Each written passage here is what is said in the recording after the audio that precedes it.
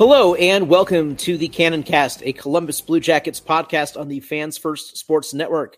I'm your host, PD. I'm the manager over at the Cannon at jacketscannon.com, joined today by the inimitable Eric Seeds, who last time he was on was for the season preview where he was surprisingly optimistic. And the last time we had an episode, the Jackets were sitting at 3-2. We were feeling, pretty good about the start of the season.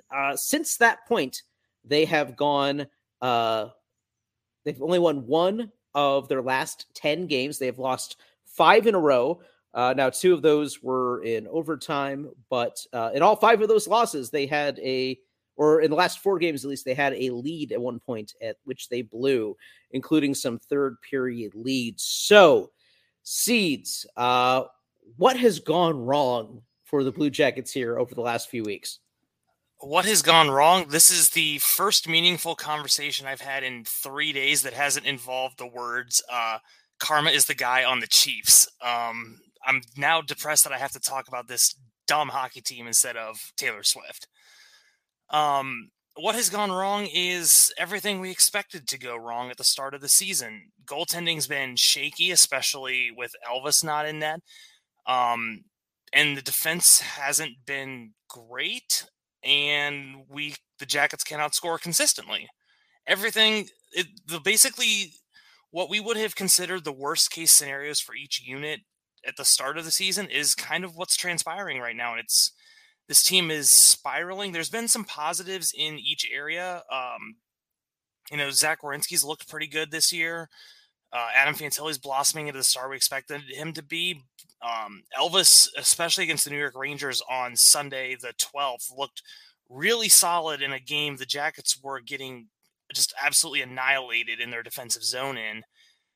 But too often this team is finding themselves pinned in the defensive zone, unable to clear the puck with any regularity, unable to relieve pressure defensively by sustaining any consistent offensive zone pressure. And it's just leading to fatigue and exhaustion and eventually goals allowed. And that's kind of been the story of the last 10 games. Yeah, and what's really bizarre to me is the defensive structure looked a lot better in the preseason and even in the early part of the season.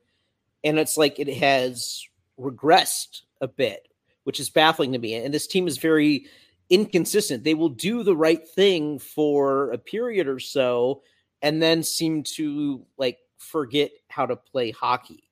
I can't wrap my head around that.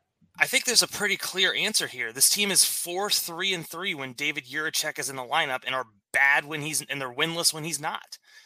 I realize they have a logjam on defense of stupid contracts Jarmo has signed and is now trying to move in a flat cap world with Andrew Peeke and Adam Boqvist and Jake Bean all under contract, all of whom are net negative players on the ice. But you sent David Jiricek to Cleveland when he's been probably one of your 2 or 3 best defensemen on this roster, and you're trying to showcase Bean and Peeke, particularly for trade value, for trade reasons, but and Adam Boqvist obviously apparently has no trade value because he was a healthy scratch for 10 straight games. Andrew Peeke was a healthy scratch for 10 before him, and since he's come back in, he's been awful on the ice. Frankly, if we're just cutting down to brass tacks here, none of those 3 players have trade value right now. They don't have any trade value really above future considerations. We exist in a flat cap world where we were looking at Cap Friendly the other day. Unless you retain salary or take a bad contract back, there's 6 teams in the NHL who can afford to take on Andrew Peeke's contract. And keep in mind, he has 2 more years after this one on that deal. There's no value there for that player.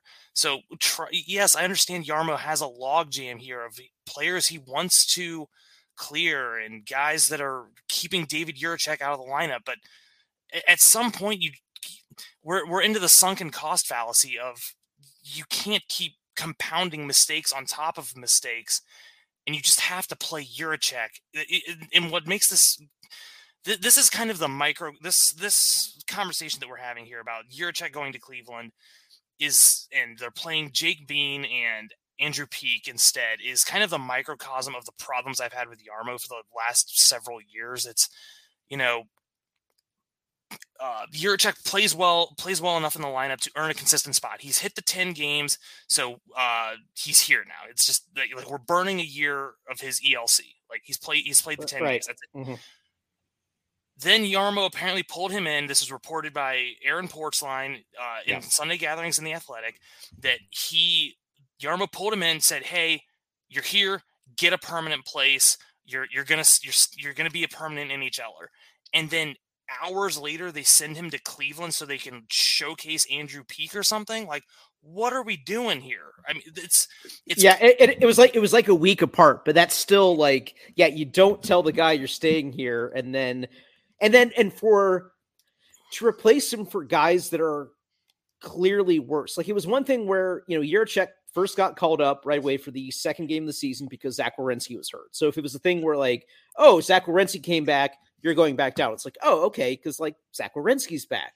But it's like when Werenski came back, they're like, Jiricek, you're staying here because you're clearly good enough.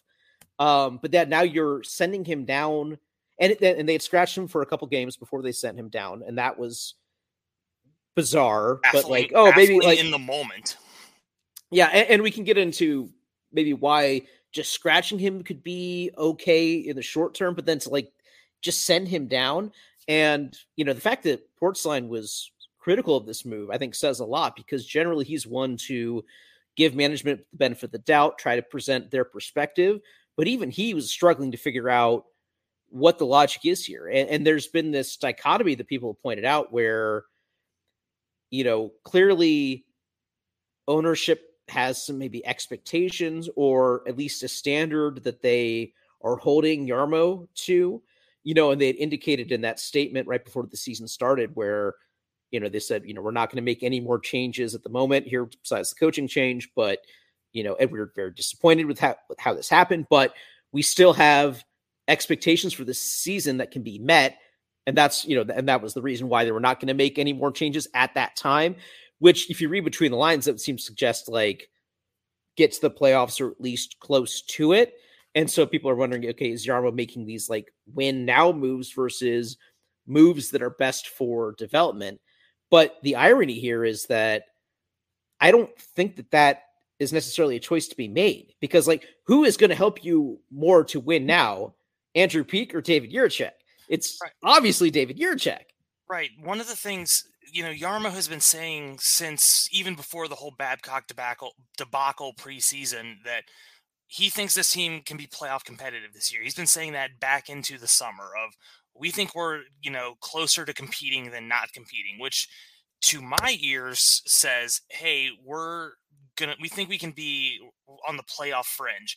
You can quibble, and we have quibbled in the past with like how much we think that's reality, but regardless, that was the baseline expectation set out by this front office in the summer. And then, as you just said, it's reinforced by that statement from the front office of like, you guys have to this is kind of like your make or break year this year. Like, you guys have to kind of put something together. And to intent, like, I understand where you're coming from of like, it might behoove you to scratch David Jiricek every now and then. It's kind of what Anaheim's doing with Leo Carlsson. They're kind of, NBA load managing him of, he'll play 20 minutes a night, but then he might get like a night off here and there. Or he's not playing back-to-backs or something. I don't know exactly what their plan is, but they've got some sort of plan where he's playing consistently high minutes most nights when he's in the lineup.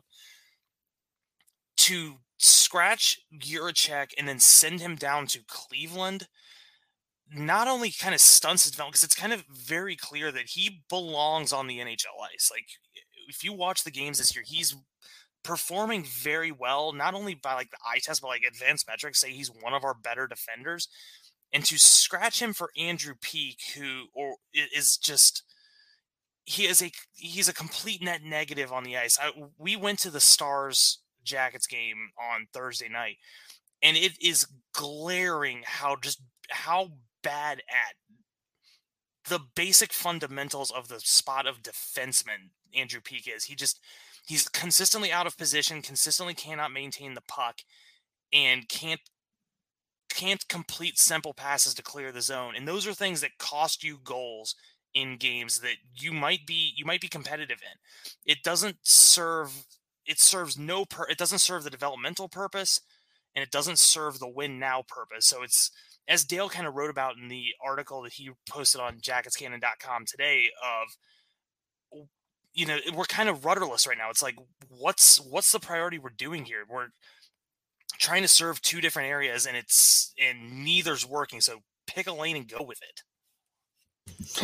Yeah, and it's weird, some of Pascal Vincent's comments when it comes to, scratching these, young players. And, he talks about, that the guys that have, been scratched to get put back in the lineup, that like, hey, they deserve to go back in because they've done well in practice or whatever, in which there's some, that's reasonable. But then things he said about like Marchenko and Jiricek when scratching them is like, well, he says, I'm not sure they deserve to come out.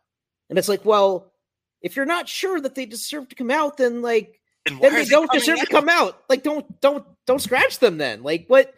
And that's like, and a guy like Kent Johnson, I think, earned those scratches. I think he earned that demotion to Cleveland. He just was not playing well here at all. And there was stuff for him to work on. And he's been playing well in Cleveland, but he's also getting a chance to get bigger minutes, to try out at center, things like that. Like, that makes sense. But a guy like Marchenko was maybe unlucky on the score sheet to start the season, but it's clear that he was playing well. The goals were going to come. And then once he got back in the lineup after missing 2 games, he had a 5-game point streak. Things clicked. It was just a matter of time there. I don't think you really needed that scratching there. And again, same thing for Jiricek. Now, what do you think though about that load management idea? So I think for Anaheim, the idea is to help Karlsson adjust to the length of an NHL season and figuring like, okay, it's the 18-year-old, 82 games is a lot of wear and tear, and they want him to be fresh down the stretch of the season. So, and I get the impression he's going to play more regularly in the back half of the season, but here in the fall, they're going to sort of parcel out those minutes and those games. It's definitely a very new thing for the NHL. In the NBA, that load management is more of a something for the veteran players like LeBron James or Steph Curry, these guys that have a lot of postseason mileage and all that. In the NBA, though, we don't really see that necessarily for rookies, So, yeah, do you think that is a prudent thing? And do you think that there is value for that, for the Jackets to ease their young players in that way? I think it depends situationally, and I could frankly see it more for defensemen than I could for forwards. Yeah. Like, I think it might be prudent for someone like maybe Jiricek, who only play like 60 games this year, maybe take back-to-backs off or something like that. Like, that could be prudent for him to kind of help him adjust, but he's also, defense is traditionally like the harder position to learn, and it's really, really difficult to make that adjustment, especially at the NHL level, even for a prospect of his high caliber. But if he shows that he's doing it around Christmas time, maybe you can ease off that and kind of, start playing him a little more if he's physically capable of doing it. And frankly, by all indications, it is right now. So, but like and this is going to get into another larger point of what's something ailing the Blue Jackets. I wouldn't want them to do something like that for Adam Fantilli, and frankly, Fantilli should be playing more than he is because, to that point, we went to the Stars game on Thursday night. Obviously, the Jackets lost 5-2. It was a comedy of errors in a number of ways. First of all, the lights went out in the arena and they delayed the game for 10 minutes, which was hilarious. Looking up at the rafters and seeing a big AEP banner hanging from the wall, just perfect synergy there. But then, we watched that game. We were like 5 rows off the glass. It was easily some of the best seats I've ever had in that arena. But you could see, watching it up close, you felt every single Adam Fantilli shift. That line was everywhere. He was generating chances. His speed on the ice is like standout speed. Like, he might be one of the fastest skaters I've seen in a Blue Jackets uniform. And I thought, like, walking, like, towards the end of that game, we stayed till the bitter end. Wanted to see as much of it as we could. We're close. Let's enjoy it. My girlfriend loves Jason Robertson. She wanted to see him score. Eventually, she saw that too. But we looked up at the end of the game, and Adam Fantilli had less than 12 minutes ice time. And we're like, it didn't feel that way. And it is patently absurd that we felt the way we did, and he only played 11 minutes. Like, there is some sort of disconnect there that should not happen. And it didn't help that, like, the next night or 2 nights later, Leo Carlsson played 20 minutes for Anaheim and scored a hat trick. Like, Fantilli generated a goal that night we were there and rang one off the post that half the arena thought went in. He was very clearly one of your most dangerous players, and that line was the most dangerous on Thursday night, and they played less than 12 minutes. Right. Shouldn't happen. That shouldn't happen. And it's been a recurring theme for this organization. And I don't know if that's a mandate from on high from the front office, or if Pascal Vincent was really the one who was pulling Brad Larsen's strings of this, we have to ride Boone Jenner into the ground or whatever it is, but It just shouldn't happen. It's not what competent hockey teams do. Yeah, I feel like in some of these games that the Fantilli line maybe gets lost a little bit because there have been some periods where there have been a number of penalties, especially in close succession. And so that kind of, throws off the rotation a bit. I feel like if you sometimes look at the 5-on-5 ice time for the various lines, like as it shows up on Natural Stat Trick, that it's usually a pretty small gap. There's not any really massive disparity in the ice time, but there is a case where, the Fantilli line will be the 3rd or 4th most used, despite having the, best possession numbers of the 4 lines. And when some of these games that are so close or, come down to us giving up a late goal, a few shifts here and there could make a difference, especially for a line that has been so good at creating and also pretty good at, limiting chances against, because they're just a really good puck possession line of Fantilli with Marchenko and Voronkov. So, for as much as Vincent has said that he wants to, that the players will determine, who plays and how much they play. And he's been willing to, bench veterans from time to time. Severson sat for a period, Gaudreau sat for a period, after bad turnovers. But yeah, you need to be willing to play the young players more in games where they deserve it, and Fantilli at his age, do we want him to play 20 minutes a night, every night, back to backs? No, probably not. That's probably too much wear and tear, but nice. He's not built like a 19-year-old, he's built like a man. If you didn't have the numbers on the back of the jerseys, I don't think you'd be able to spot that that's the rookie. That's the 19-year-old, he looks like a man.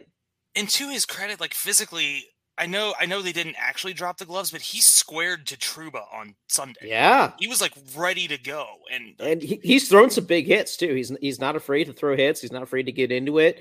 He's got the whole package there. He's certainly not a finished product, and there's going to be ups and downs, but like, if this is his floor, it's really good. And I think his ceiling is really high there. And I think Vincent wants to ease him in a little bit, but he has, I think, aced every challenge given to him so far. So I want them to be a little more ambitious in terms of giving him new things to handle. Give him more power play time. Give him more penalty kill time. Just give him overtime.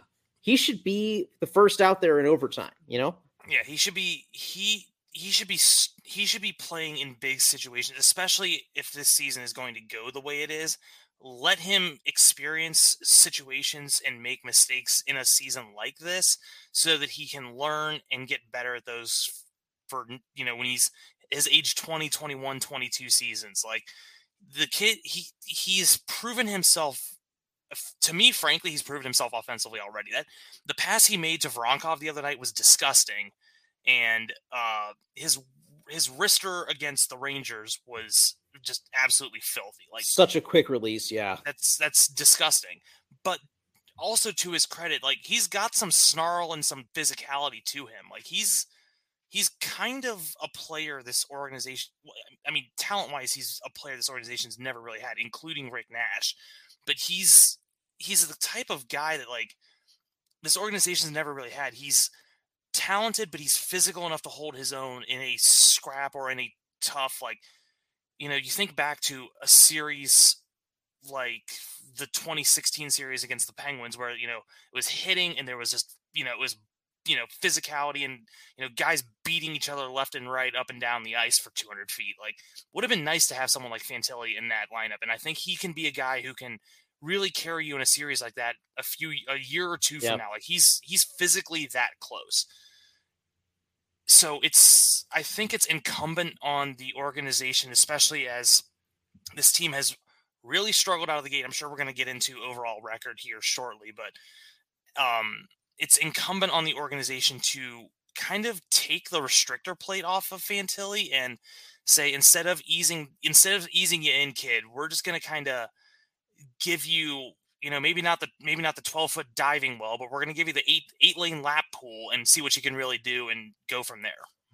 Yeah, and then if he struggles with it, you can always pull it back and, like, okay, we're going to put you back to third line minutes and all that, and shelter the deployment. Like, that's fine, but, like, yeah, let's see what he can do, because he seems to be up to the task. Yeah, you mentioned the record there, and you had brought up something over the weekend that honestly took me by surprise in terms of comparing the records of this season to this point last season. So the Jackets are 4-7-4, so that's 12 points in 15 games. Through 15 games last season, they were 5-9-1 for 11 points. So just a point better than they were last season. At this point last season, it already felt like a disaster. And yet, to me, it feels like this season, though, is still miles ahead of where we were last season. I think one reason is true. By this point last season, we had lost a lot of guys for the year already. Werenski, Voracek, Danforth, Bean, those guys were all done for the season. And so it was just starting, and there were, Laine had been injured, Corrali had been injured. Like, this stuff had been starting to spiral. So there was that kind of dark cloud hanging, like, help is not coming. This is going to be a rough run of it. There are also a lot more blowouts, a lot more games that were being lost by 2, 3, 4 goals, more shutouts, things like that. Whereas, this team has at least been losing close, and some of those losses hurt because they were ones where we had a lead. These were winnable games and we coughed them up, but at least they're competitive. And there have been games where they've been in an early hole and have come back and have taken the lead, and then they've blown the lead. But at least, I was recapping that Florida game on Monday where they were down 3-0, like 6 minutes into the game. And I thought it was going to be like that Buffalo game last year, where it was just a laughing stock of a game. But they got 2 back by the end of the first period, and they tied it up in the second, and they took a lead in the third, And that says a lot to me. Last year's team felt more quitty. Like, at the first sign of adversity in a game, they would just collapse. And this team doesn't have that. Now, this team can't hold on to a lead, but they can at least battle back, so I take that as a sign of encouragement. How would you compare this season's team to last season's team at this point, in terms of better, worse, different? How do you see that? So first, I want to shout out, that wasn't my stat that I found, that we have one fewer win on the board than we did at this time last year. That was Dark and Stormy. Shout out one of our subscribers on jacketscannon.com he had DM'd me that on Twitter, which I'm sure you guys can imagine our DMs on Twitter are a place of joy and happiness every single day. They're just rainbows and sunshine and puppies. So, but I guess I'm going to make a poor analogy to make a point here. Last year's team felt extremely quitty. It did help, or didn't do them any favors that, as you said, they were so beat up. Like, they had already, at this time, it was roughly this time last year, they lost Werenski for the season. They were already missing Laine. Corrali had missed time. They just were beat up defensively. And, this year, obviously, we lost Patrick Laine for a couple weeks. We lost Zach Werenski for 5 games or so. But those guys came back this season. We've already got them both back in the lineup. So that obviously helps. My bad analogy that I want to make here is this last year's team felt like an abject disaster. Like it was like there's nothing to be gleaned from November 10th on unless we get a top 2 pick in the NHL or in the NHL draft. This year it feels like, one, there's still goals attainable. While I frankly don't think this team is going to be like a playoff competitive team, just from the realistic point of they're 16th in the East. They've got too much ground to make up and too many teams to jump ahead of, and it's already hard enough to make up ground in this league. But they've already got things they can, focus on for the rest of the year. You've got Jiricek's development, you've got Fantilli's development, you've got Kent Johnson's development, you've got Cole Sillinger's development. That's 4 things you can focus on, in addition to trading whatever expiring contracts you have for assets for the future. All that being said, this year's team feels very similar to the Ohio State football team's offense, if this makes sense. Now, as I said, it's going to be a bad analogy, but hang with me here. This team is okay as long as they don't shoot themselves in the foot. And it's like Ohio State's offense is very clunky if they're not like in sync. But when they're in sync, it looks pretty good. Like if they're not making catastrophic errors, they're not turning the puck over on the blue line, they're not getting hemmed in because they can't clear a puck or they keep icing it. If they can actually like play a transition game and set up in the offensive zone, they've got some talent to make some teams sweat, or they can, make a 3-goal comeback into a 4-3 lead. Like they have that in them. It's just, can they get out of their own way and eliminate mistakes enough to do it consistently? And that's kind of where it's on coaching to say, okay, we're screwing these simple things up. Can we fix this? And I know it's hard to fix systems and it's hard to fix things in season because you have such limited practice time, but there's going to be a lot of film study that needs to happen. There's going to be a lot of, drills in practice of, can we, we're right there from something clicking. Can we get over the hump? Because they've already eliminated the quitty aspect. Like last year's team would have probably folded it already. They would have probably gotten blown out by the Panthers. The Rangers would have probably decimated this team or they would have scored 4 goals in the third period yesterday. That didn't happen. So you've already fixed a key problem on this team and its mindset. And now can you fix the little things? Can you eliminate the catastrophic big mistakes that harm yourself to put yourself in better positions to win? I think it's on the table, but they need to do it. Yeah, you mentioned system, and I do feel like I think there is a good system in place yet. I just don't think the players have mastered it yet. And that's where a lot of the inconsistency comes from. And yet you can't necessarily change things a lot in practice, but I think in practice they can continue to get comfortable in the system. I also think that if we can maybe get some line chemistry, there's been a lot of shuffling for a lot of different reasons. And I sort of don't mind that in the early season because there's just a lot of new faces and all right, let's try some different things, see what works, especially with Laine out. Cause I think they had a lot of plans for how this offense would look with Laine and with him out, that they had to kind of mix and match and plug in different things. But if we can settle into some combos, I think we can grow from there. I mean, Fantilli with Marchenko and Voronkov looks really good. I was just going to say, you've already found a bona fide second line in the NHL. Like Voronkov, Marchenko, Fantilli is a really high performing line. Like I want to make sure I get this right because hat tip to fellow Cannon writer Dale, the player who is second in the NHL in points per 60 at 5-on-5, it's Dmitry Voronkov. Yeah, like, he's having an incredible start to his NHL career. Like every bit looks the part of this guy should probably remain in the lineup the rest of the season. Yeah, he is a dude. Good with the puck, but also just a huge physical presence, can shield the net. And, and I like the fourth line. If you're in a position of being able to play Alexander Texier and Justin Danforth on the fourth line, that makes a really good fourth line, because those are guys that can play up the lineup if necessary. But if they're on the fourth line, like, that is ideal. And that makes the fourth line a threat to score when they get the puck out. And those guys are better at moving the puck out than other fourth line wingers we've had in the past, like an Eric Robinson or Liam Foudy or whatever. 100%. Yeah. So again, I think with some chemistry, with Line A back now, they can just, get better at the system that they have. But when the system's working, they are doing a good job of getting the puck out with control, even when they're getting hemmed in, but they're not doing the thing of just, we're just going to blindly chip the puck out. Happens a couple times. Provorov had a really bad one, but generally they're skating the puck out, or they're passing with control.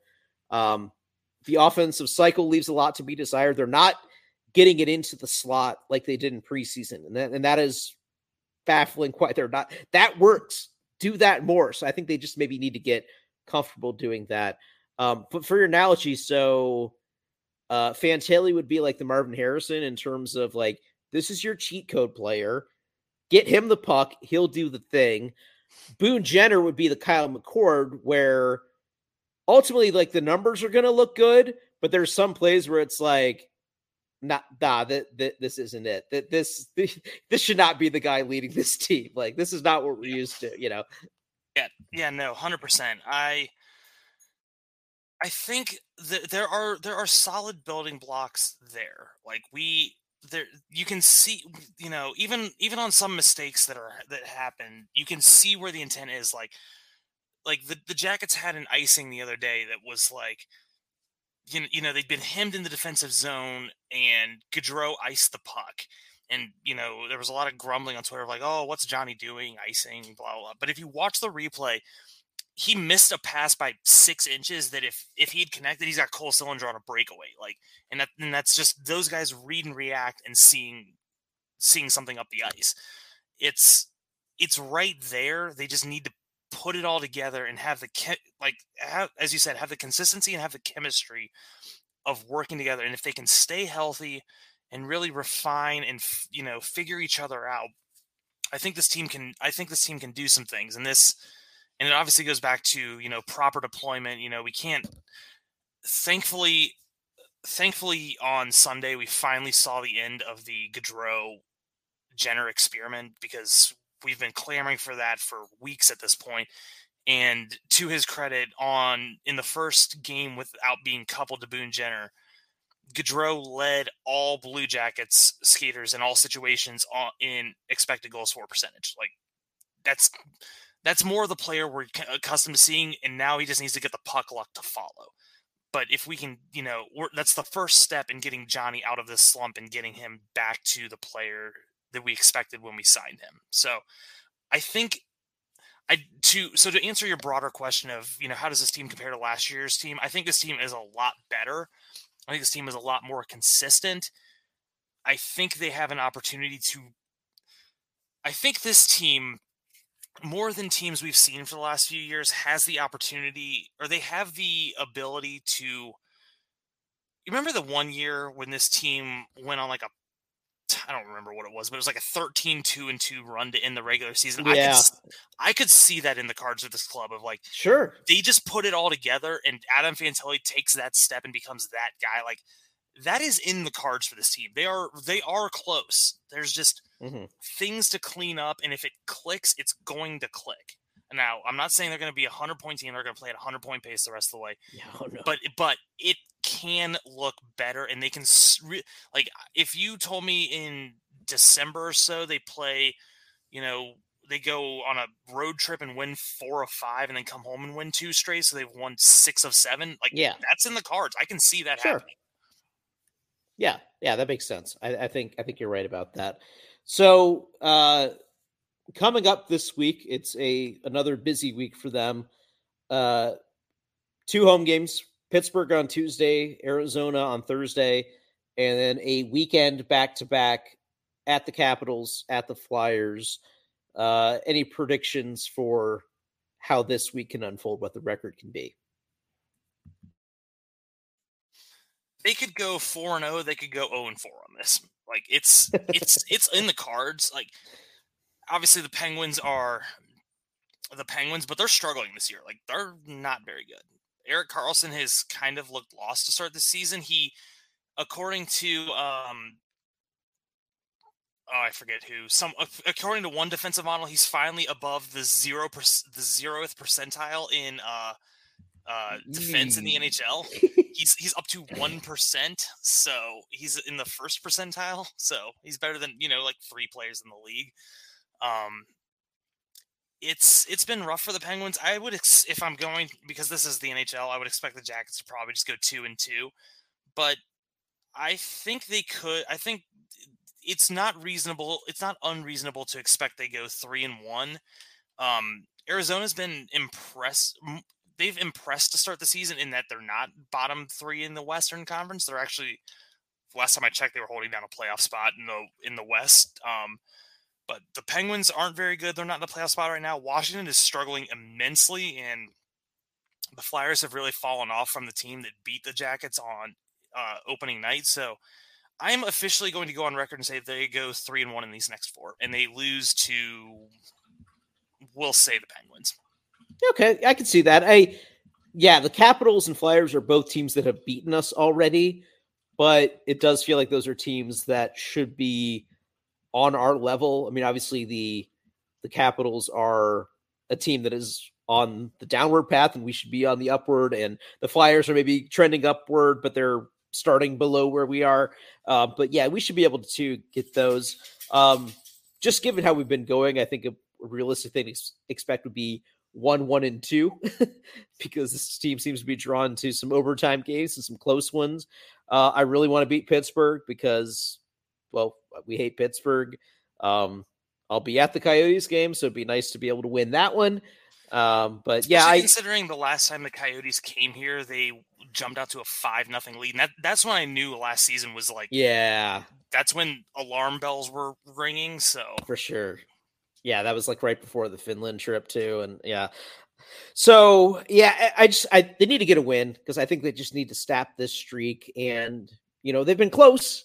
They've been really close. They were 11 seconds away from a regulation win against the Rangers, in Madison Square Garden. So they're close, but yeah, I think they need to snap through and just gain some confidence. And a guy like Gaudreau, I think, just needs some more confidence. And once these things the puck starts going in, and I think that can reinforce that, yeah, this is the way to play, and they can go from there. Before we go, yeah, how many goals do you think Alex Ovechkin has this year?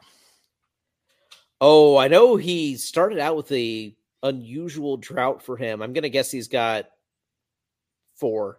Yep, he has 4 goals in 13 games to start this season. So his falling off the pace a bit. his pace to catch Wayne Gretzky has slowed considerably this season. Very interesting. Yeah, he's not getting a lot of help on that roster, that's for sure. So that'll be an interesting to watch on Saturday. OV is always appointment television, though, still. So before we go, I guess we should just mention Jack Roslovic broke his ankle and is out 4 to 6 weeks. Yeah, and that sucks. Hopefully, quick recovery for him because he'd been playing pretty well. He started out on the 4th line. He got scratched at one point, but to his credit, he seemed to take that to heart. And then, when lining went down, he was able to step up into a top 6 role. He definitely seems to be more comfortable back on the wing than he ever was at center. And that was good to see. And again, I don't think there's a future for him here, just given who else that we already have under longer contract and team control and things like that. But hopefully he can come back and continue playing well and get a good return and end up in a situation maybe on a team that's more in win now mode and that he can help out. So frustrating that he got hurt. Silver lining that Juracek is able to get called up to come back in that roster spot. But yeah, that's a shame. That's, you hate to see a guy like that get hurt. Yeah, absolutely. Best wishes to him in his recovery, and hopefully he can come back and keep up the pace he's been on the last few weeks. Yep. All right. Thanks everyone for listening. We always appreciate that, and we will catch you next time. For more content from the Cannon, check out jacketscannon.com or follow us on Twitter at CBJCannon. If you enjoyed this podcast, please subscribe and rate us wherever you listen to podcasts. Our theme music is the song Green Eyes by Angela Perley and the Howlin' Moons. Angela's new album, Turn Me Loose, is out now. Go to AngelaPerley.com for more music and show dates.